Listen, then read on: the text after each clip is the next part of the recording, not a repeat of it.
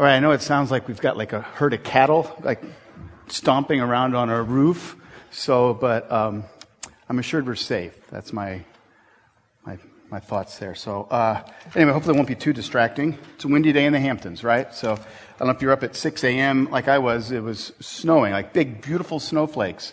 And now it's sunny and windy, so another day in the Hamptons. All right, if you would, open your Bibles to Romans chapter 11, or you can just look along in your bulletin. It's printed there for you. Today I have prepared kind of more of a scholarly sermon. And it's possible that some of you might not be all that excited about the material that we're covering. It might not capture you as a real important topic for today. But, we're moving through the book of Romans, and now we're in chapter 11, and this is truly important part of God's Word. In chapter 11, Paul addresses a question that was on the mind of so many early Christians. See, if God chose the Jewish nation to be His called out people, then why have so many Jews rejected Christ while Gentiles have received Him? That was a great question in Paul's day, and it's still a good question for us today. Where do those of Jewish heritage fit into God's salvation? And at the heart of this question is really a question that addresses God's righteousness. See, if most of the nation of Israel in Jesus' day rejected Jesus as the Messiah, then hasn't God's promise to Abraham and Isaac and Jacob failed? See, God's character is on the line here.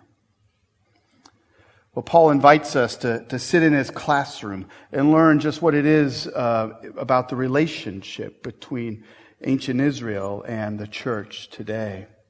And when he's done, he ends up where we should all end up, giving glory to God in praise. Our passage is Romans chapter 11. It's a lot to cover. Read along as I read aloud. I ask you then, has God rejected His people? By no means. For I myself am an Israelite, a descendant of Abraham, a member of the tribe of Benjamin. God has not rejected His people whom He foreknew. Do you not know what the Scripture says of Elijah, how he appeals to God against Israel? Lord, they have killed your prophets. They have demolished your altars, and I alone am left, and they seek my life. But what is God's reply to him? I have kept for myself 7,000 men who have not bowed the knee to Baal. So too at the present time there is a remnant chosen by grace. But if it is by grace, it is no longer on the basis of works. Otherwise, grace would no longer be grace. What then? Israel failed to obtain what it was seeking. The elect obtained it, but the rest were hardened, as it is written, God gave them a spirit of stupor, eyes that would not see, and ears that would not hear, down to this very day. And David says, let their table become a snare and a trap, a stumbling block, and a retribution for them. Let their eyes be darkened so that they cannot see, and bend their backs forever. So I ask, did they stumble in order that they might fall? By no means. Rather, through their trespass, salvation has come to the Gentiles, so as to make Israel jealous. Now, if their trespass means riches for the world, and if their failure means riches for the Gentiles, how much more will their full inclusion mean? Now, I'm speaking to you Gentiles. Inasmuch then as I am an apostle to the Gentiles, I magnify my ministry, in order somehow to make my fellow Jews jealous, and thus save some of them. For if their rejection means the reconciliation of the world, what will their acceptance mean but life from the dead? If the dough offered as first fruits is holy, so is the whole lump. And if the root is holy, so are the branches. But if some of the branches were broken off, and you, although a wild olive shoot, were grafted in among the others, and now share in the nourishing root of the olive tree, do not be arrogant toward the branches. If you are, remember, it is not you who support the root, but the root that supports you. Then you will say, branches were broken off so that I might be grafted in. That is true, they were broken off because of their unbelief, but you stand fast through faith. So do not become proud, but fear. For if God did not spare the natural branches, neither will He spare you. Note then the kindness and the severity of God. Severity towards those who have fallen, but God's kindness to you, provided you continue in his kindness. Otherwise, you too will be cut off. And even they, if they do not continue in their unbelief, will be grafted in. For God has the power to graft them in again. For if you were cut off from what is by nature a wild olive tree and grafted, contrary to nature, into a cultivated olive tree, how much more will these, the natural branches, be grafted back into their own olive tree? Lest you be wise in your own sight, I do not want you to be unaware of this mystery, brothers. A partial hardening has come upon Israel until the fullness of the Gentiles has come in. And in this way, all Israel will be saved. As it is written, the deliverer will come from Zion. He will banish ungodliness from Jacob. And this will be my covenant with them when I take away their sins. As regards the gospel, they are enemies for your sake. But as regards to election, they are beloved for the sake of their forefathers. For the gifts and the calling of God are irrevocable. For just as you were at one time disobedient to God, but now have received mercy because of their disobedience, so they too have now been disobedient, in order that by the mercy shown to you, they may also now receive mercy. For God has consigned all to a disobedience, that he may have mercy on all. Oh, the depths of the riches and wisdom and knowledge of God! How unsearchable are his judgments, and how inscrutable his ways. For who has known the mind of the Lord? Or who has been his counselor? Or who has given a gift to him that he might be repaid? For from him, and through him, and to him are all things. To him be glory forever. Amen. This is the word of God. The grass withers, the flower fades, but the word of our God will stand forever. If we want to know God, if we want to know his will, if we want to know his way, we must know his word. Let's pray. Heavenly Father, we come before you and admit that we do not fully understand who you are and how and why you do what you do. Some things are beyond our tracing out. We do know that this word to us this morning is important. I pray that you would give us humble hearts to receive it well, that your Spirit would dwell in us, that we can understand more richly and fully who your people are and what it means to be chosen by grace. We pray. Amen.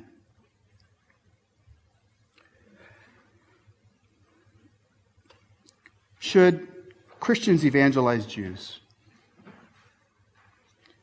A group called Jews for Jesus says emphatically yes. Jews for Jesus is comprised of Jewish people of Jewish heritage who have come to trust in Jesus as their Messiah.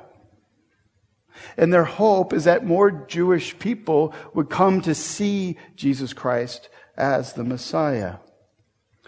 But not everybody sees it this way. In 2003, John Stott at John Stott and Rico Tice's church, All Souls Church in London, they held an event sponsoring Jews for Jesus, and there was a big launch event on Rosh Hashanah meant to target the Jewish inhabitants of London. And this really ticked off the Interfaith Alliance UK. It's a coalition of Jewish and Christian and Muslim religious leaders, and it resulted in a really strong vocal letter to the Archbishop of Canterbury, despising what was being done.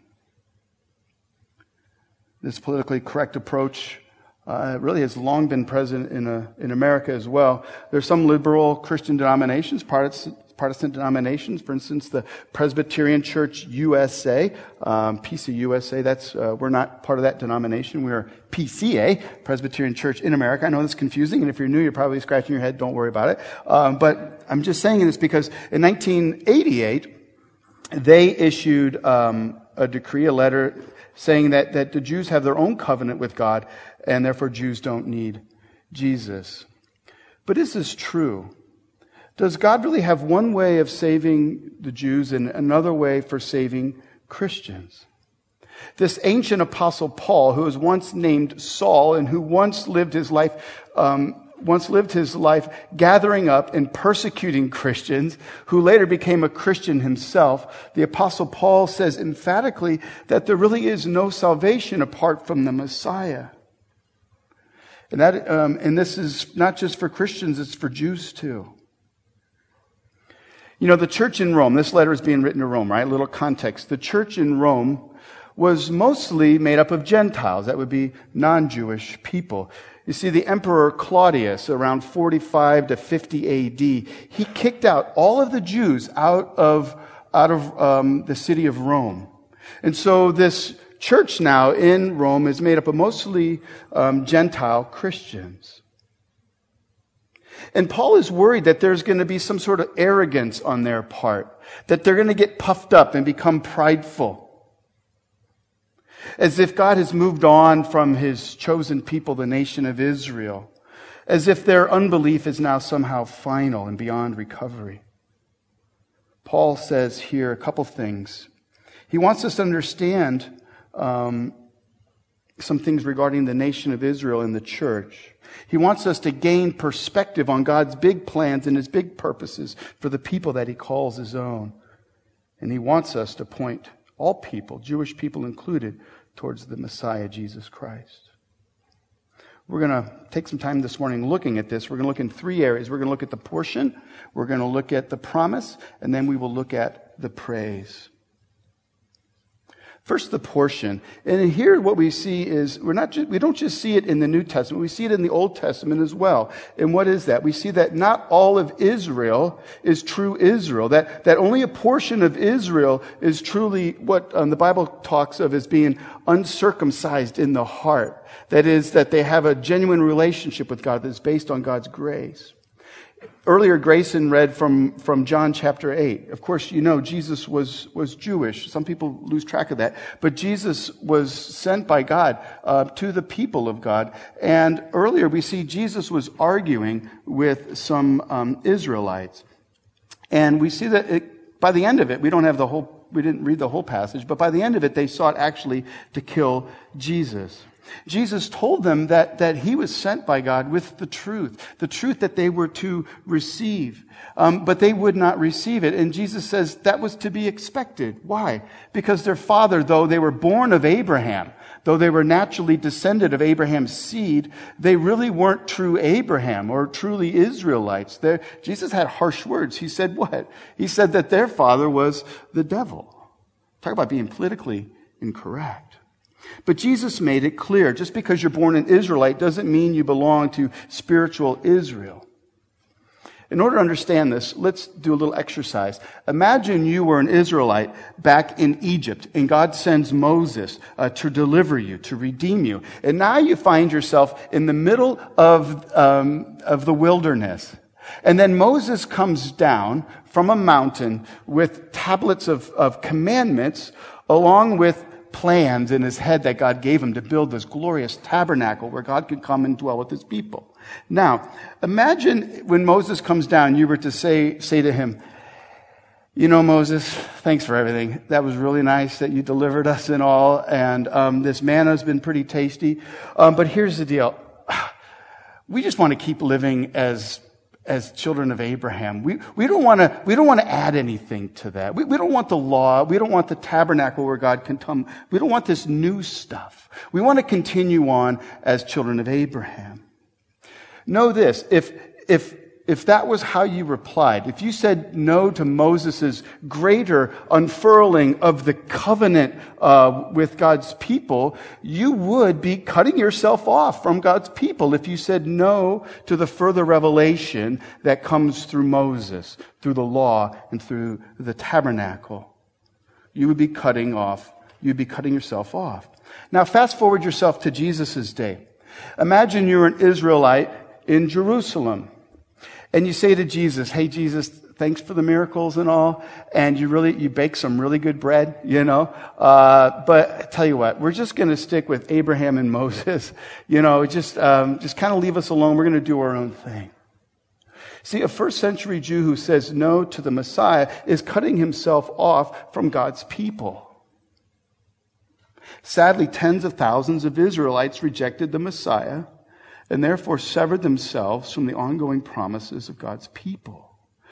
All that was left, Paul says, was a remnant Just a small portion of the total population. Only a small remnant was there faithful and received the Messiah. That's the problem that Paul is addressing. Paul is telling the Christians in Rome, who were mostly Gentiles, that this was actually to be expected.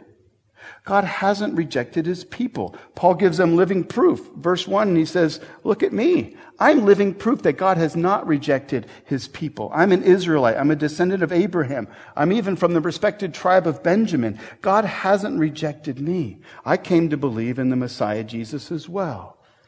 Now remember, our word Christ, which is an English word based on the Greek word Christos, is also a translation of the Hebrew word for Messiah. So Christ and Messiah are the same words. Jesus' last name isn't Christ.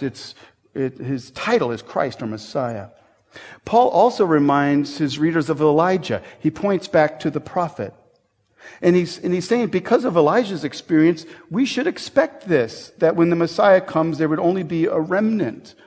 You see, during Elijah's day, the nation of Israel, for all intents and purposes, looked as if the entire nation had abandoned God and began worshiping other gods like the Canaanite god Baal. To Elijah's eyes, he couldn't see anybody else who was really truly Israel. That is, people of faith who sought to love God and honor God and were dependent upon his mercy. But what did God do? God spoke to Elijah, and he said, I have kept for myself 7,000 men who have not bowed a knee to Baal. That word kept, what a comforting word. If God has called you, and by his grace you have received his Messiah, you can be sure of this. He will keep you. You will become one of God's kept ones. What an assurance for us today. But here's the truth that we need to chew on. In the nation of Israel, there was the visible nation. It was all people who could say Abraham was my father. Of course, through Isaac and not Ishmael, right? But within that visible people, there was a subset. All throughout ancient Israel's history, there was always a subset of people who were true Israelites, circumcised in the heart. All right? And so too with the church. You know, there's the visible church. There are people who say, you know what, I'm a Christian. Why? Well, great-grandma was buried at this church, and I go to church on Easter every now and then, or I show up and I try to do nice things, and they think that they're a Christian. And there's a big visible church.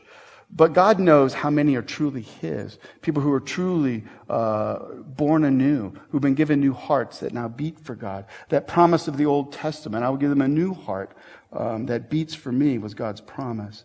So there's always a visible and invisible people of God. Now, if God hasn't failed, then who's the blame? Paul lays the blame squarely on the people of Israel. Verse 7, what then? In other words, what happened? All right. And then he answers, Israel failed to obtain what it was seeking. The elect obtained it, but the rest were hardened. As it is written, God gave them a spirit of stupor, eyes that would not see, and ears that would not hear, down to this very day.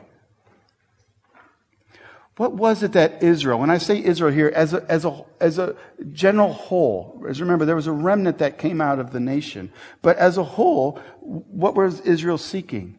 They were seeking a good thing the wrong way. You ever done that? They were seeking a right standing with God, but the wrong way. They believed that simply by virtue of their birthright as offspring of Abraham, that all of the promises of God were theirs. They presumed upon God's grace. They also sought a right standing with God through working for it. They were proud of the law in the temple, and rightly they should be, but they thought that they could earn their righteousness by obeying the law. The temple became a place in Jesus' day a place not where they sought forgiveness of sin, but a place to parade around in self-righteous piety. There's a reason why Jesus overturned the tables there. Paul says that their problem was that they were hardened. When Jesus stood before them on that day, their hearts were hard towards the Messiah. Jesus told them what? That you need me in order to be set free.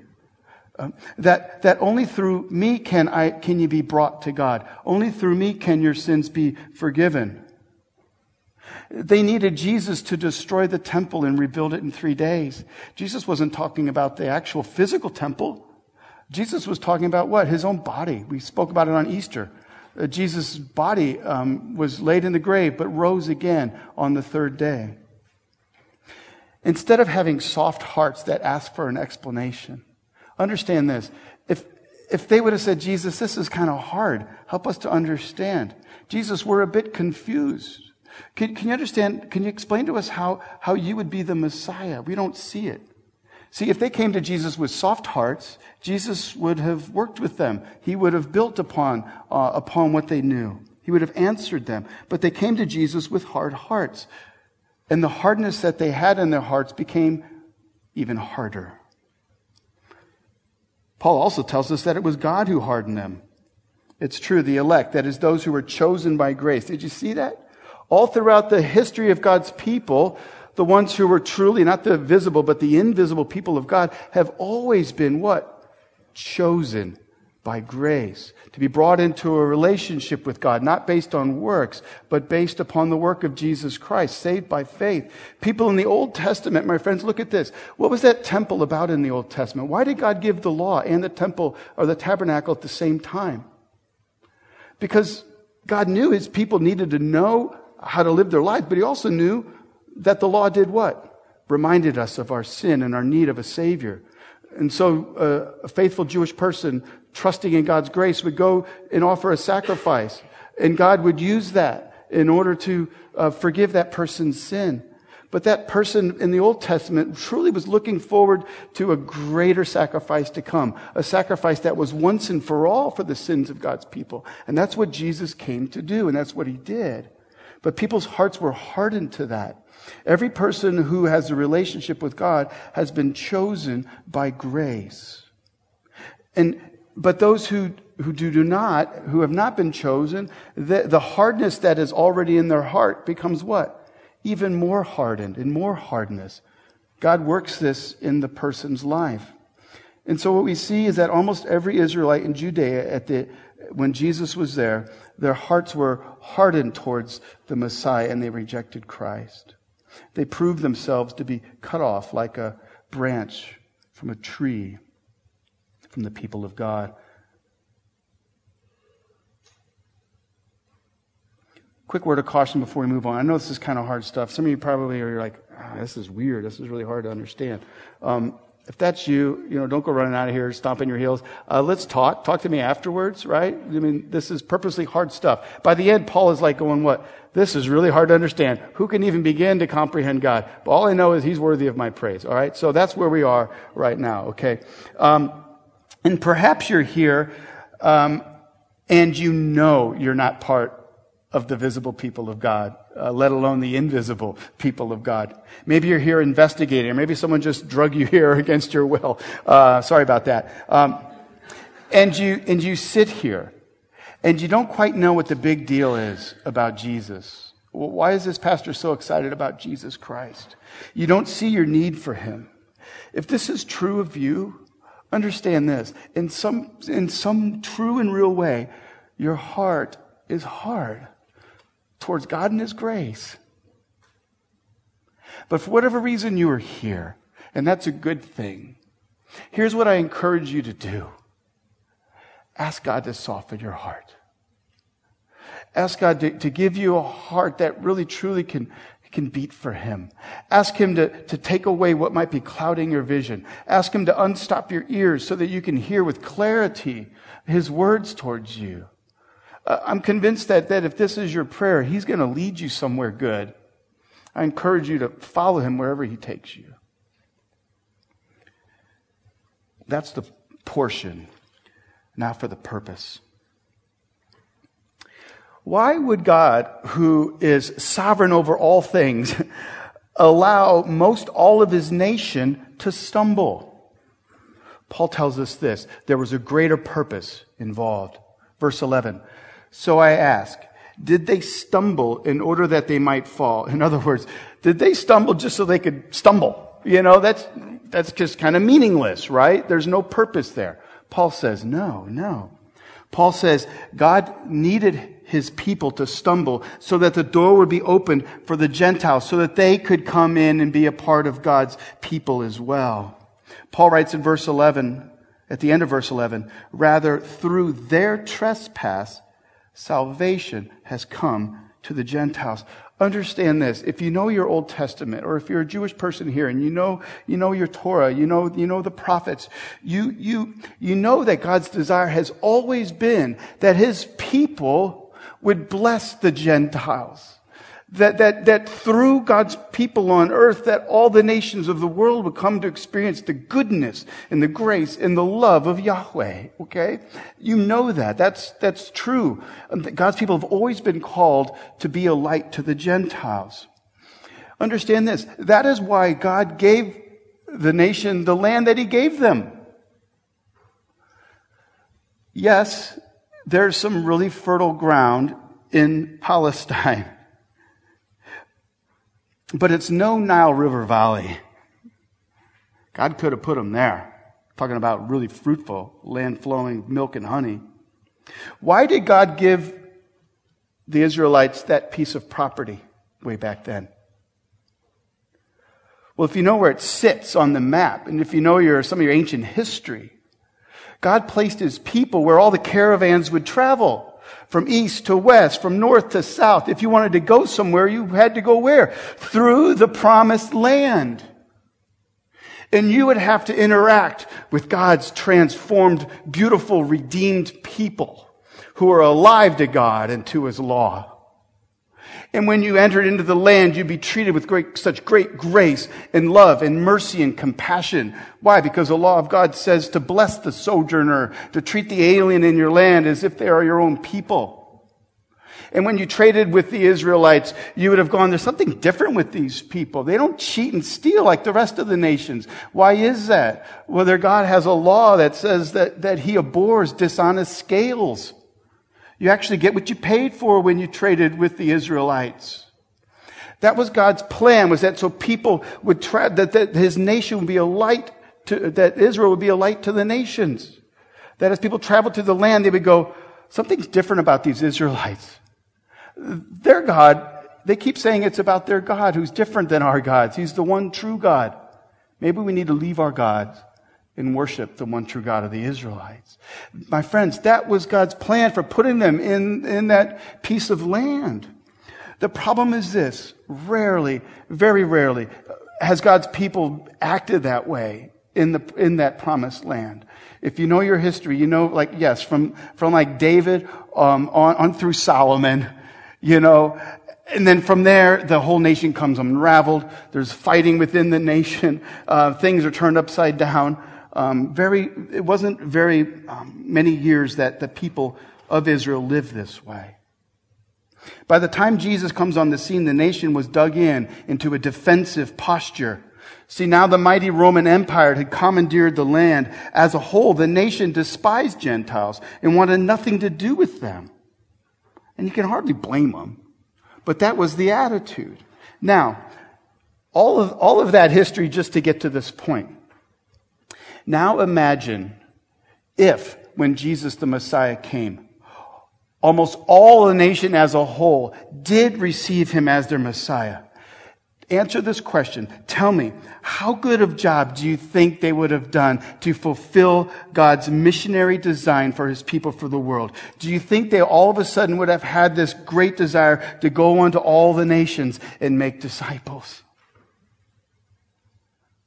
I know it's speculation, but I think the answer would be no. And so Paul says now a mystery has been revealed. God has purposed that his people would stumble over Christ so that a pathway, a door would be opened so that the whole world, the Gentiles, could accept Christ as their Messiah. Look at verse 12. We read that's their trespass. That's most of Israel. Their trespass means riches for the world and their failure means riches for the Gentiles. Verse 15, their rejection, that is Israel being rejected. Their rejection means the reconciliation of the world. And continuing on, their acceptance, that's the Gentiles being accepted, will mean life from the dead.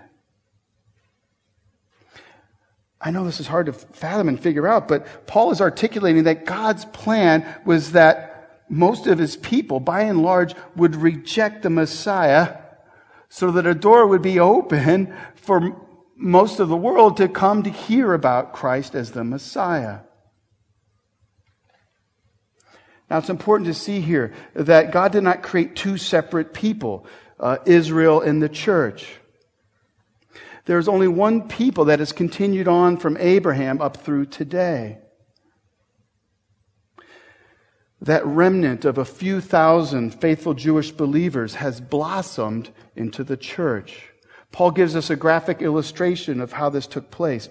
He uses imagery that would have been common in his day, imagery of a wild olive shoot or tree, branches being cut off and grafted into a cultivated olive tree, thereby making one tree, not two separate trees, but one tree.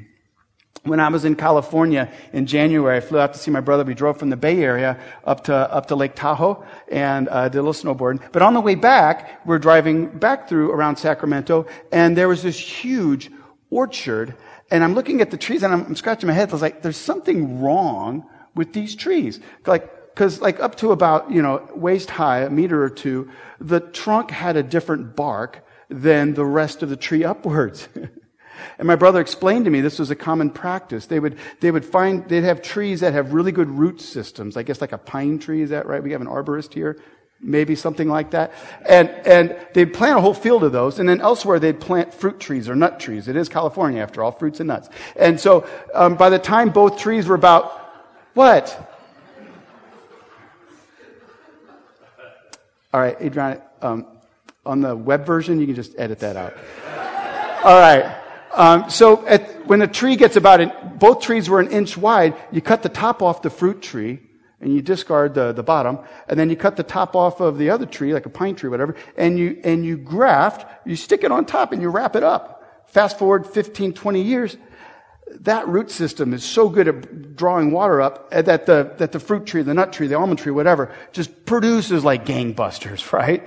And that's what they do. You can drive around and you see that's what they do with these trees. Now, that's not the type of grafting that we see taking place here. There's another type of grafting that doesn't cut off the whole tops of trees, right? Instead, what you do is you prune away a little bit of the bark and you expose what's underneath. And then you take a branch from another tree and you slice it at an angle and you attach it there and you wrap it. And over time, it actually grows into that tree. It becomes what looks like a natural branch of the tree. Paul is telling us that God has done something similar in Israel's day. That the remnant was this beautiful tree of righteousness that God has been developing over all these years. And He's taken Gentiles, wild olive shoots, all right? All right? If you're a Gentile, you are a wild olive shoot, all right? And He's taken them and He's grafted them into the tree. What He's saying here is there's not two separate groups of God's people. It's been this way. God's desire was always to reach the Gentiles. And what He's done is He's not created two separate groups of people, us and them. He's brought them both together into one. That's the imagery that Paul is showing us here. Paul describes God's plans with this imagery of an olive tree for an important reason: to combat pride and arrogance. Paul was worried that the Gentile believers would be arrogant towards Jewish believers. It's possible that the Gentile believer would think something along the lines of, you Jewish Christians are kind of pitiful. You had the scriptures, you had the Messiah, everything that should have pointed you to Him, and yet, hardly any of you believe, but look at us, we Gentiles, look at us, we hardly had anything, and yet we believe. Paul was worried that there would be pride and arrogance within this unified people of God. So Paul corrects such thinking. And he points out, you Gentiles, you were wild olive branches, okay? And you have been grafted in to the one true rootstock, the true spiritual Israel. Though a remnant, the tree is God's only tree. And as Gentile believers, they get their nourishment now from this old ancient tree. So don't be arrogant. Instead, be grateful and reverent. See if you can pick up on that in verse 17 through 20. But if some of the branches were broken off, and you, though a wild olive shoot, were grafted in among the others, and now share in the nourishing root of the olive tree, do not be arrogant towards the branches.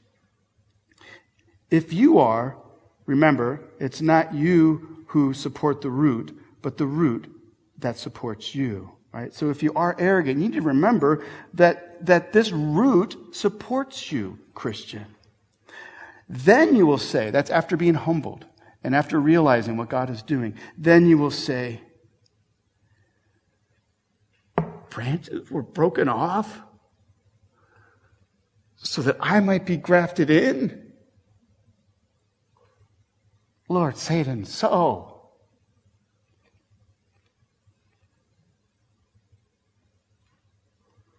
Paul says, that is true.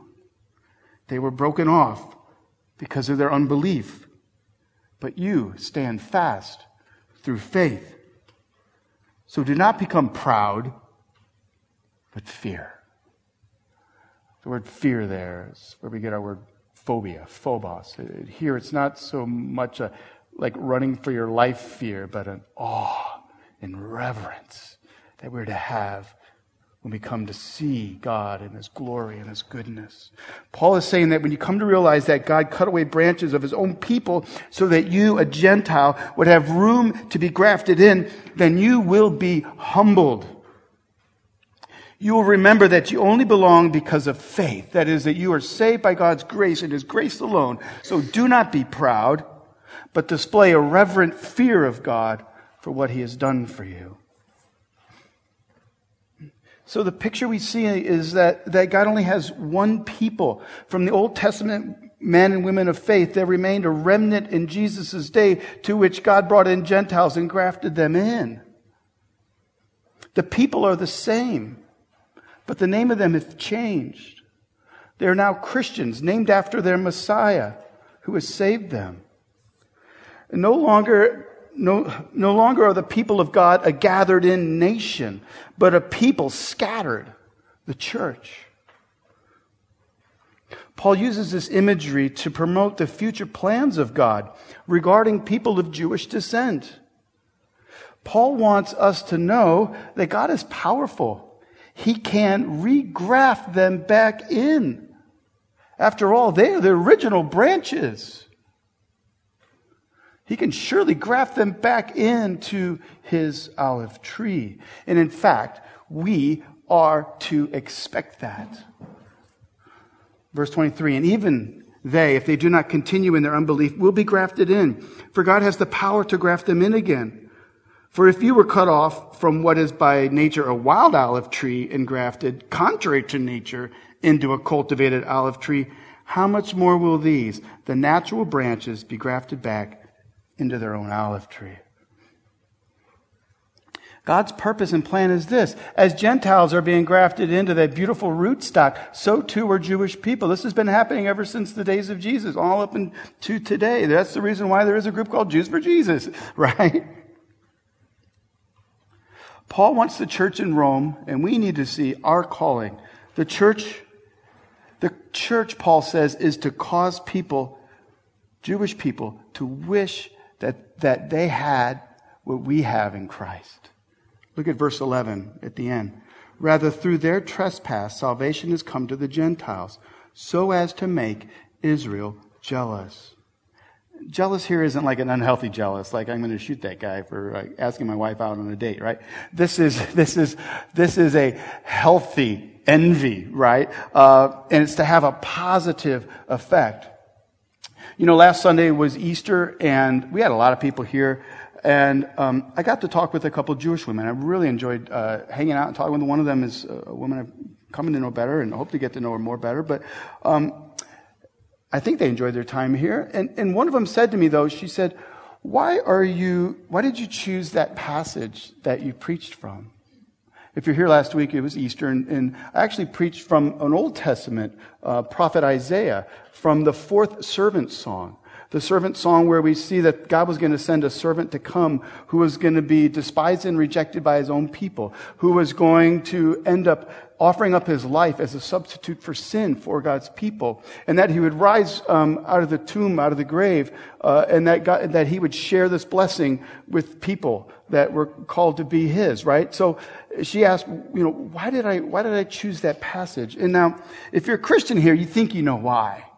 But I don't think you really do. If you're a Christian here, you're just like, well, it's obvious, Mark, why you preach that passage, because Jesus is the fulfillment of that, right?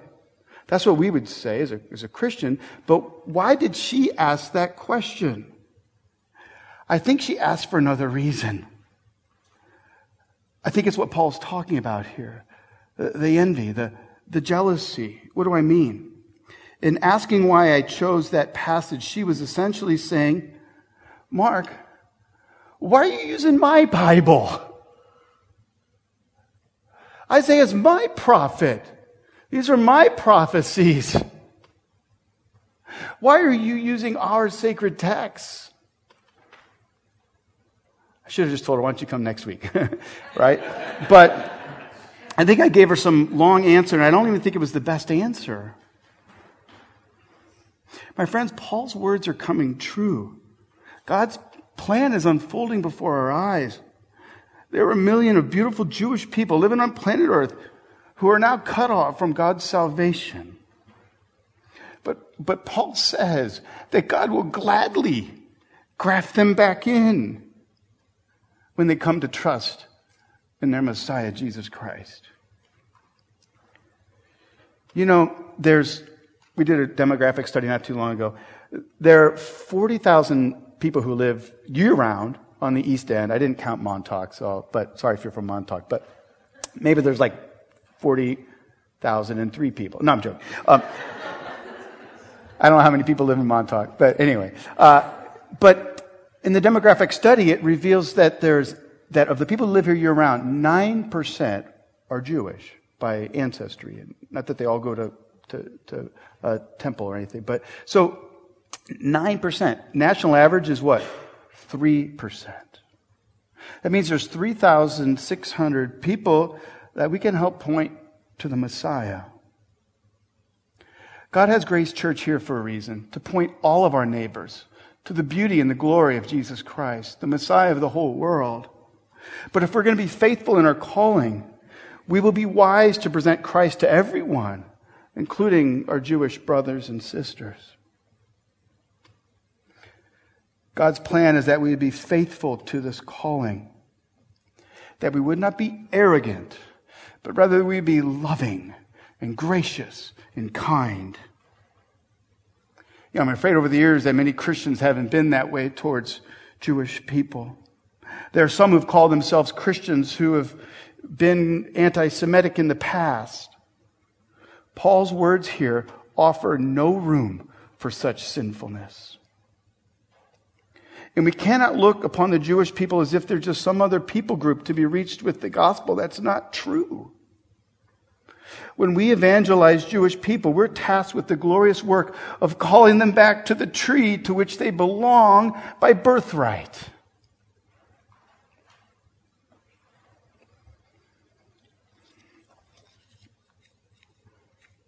That's the purpose. Now for the praise. Let's finish up. It won't take long here. In the end, God always seems to blow our minds, doesn't he? He always seems to offer us some truth that is so hard to comprehend that we can't wrap our heads around it. But all we really can do is say, you are God, I am not, and you are worthy of praise, right? This is one such incident. Another such incident, down in Florida a few weeks back, Leslie and I were there celebrating my birthday.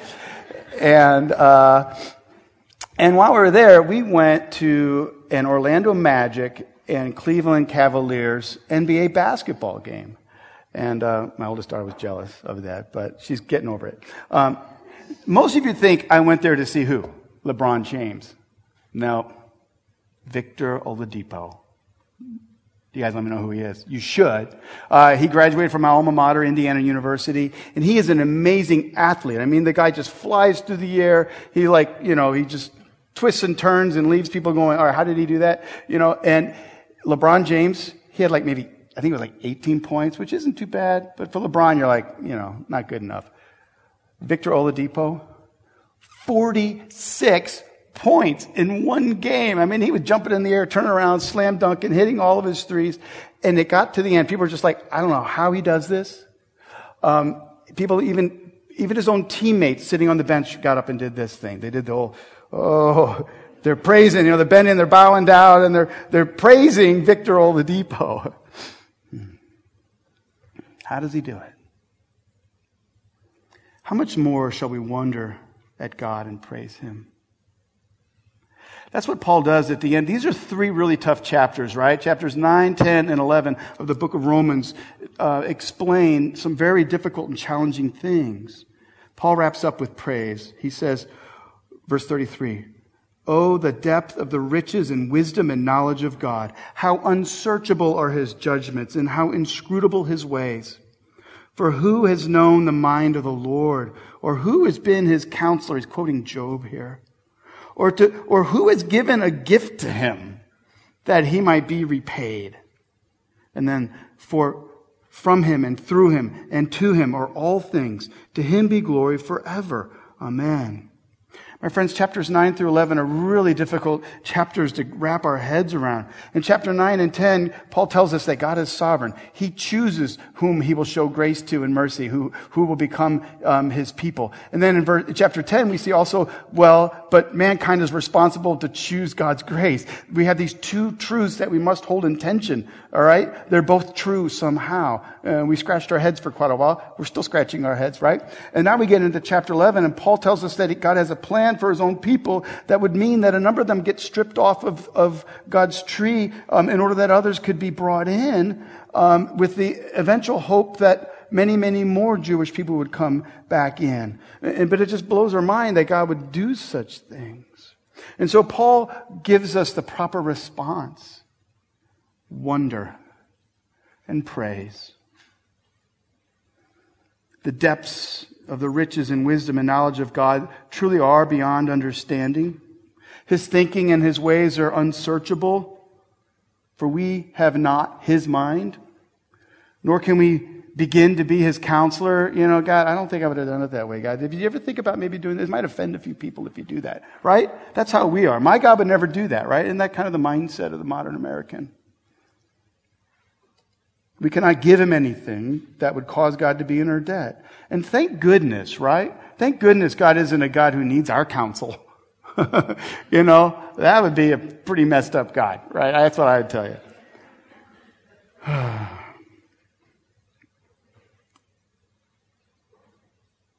God doesn't owe us anything. But isn't it true? We owe him everything. If you currently belong to God's people, it's because of his grace. It was not because you're smarter or better looking or anything than anybody else. God has showered you with his grace through his son Jesus. Let's not be proud or arrogant. If you're here today and you're still contemplating Christ, come to Christ. He truly is the Messiah. If it doesn't make a lot of sense right now, then talk with me. I'd be glad to walk you through this. Talk with somebody else here at the church. We'll do so with love and compassion, and hopefully, we will listen and answer. My prayer is that you would have a soft heart, not a hard heart. For if your heart is hard, this passage doesn't give you much hope, right? We owe God everything. Because we belong to Christ, this last prayer of Paul's is ours too. For from him and through him and to him are all things. To him be glory forever. Amen. Let's pray. Father, you are unsearchable. Your ways are inscrutable. We have tiny pea brains, and we think we know it all. Thank you that you humble us, that you cause us to say you are God and we are not.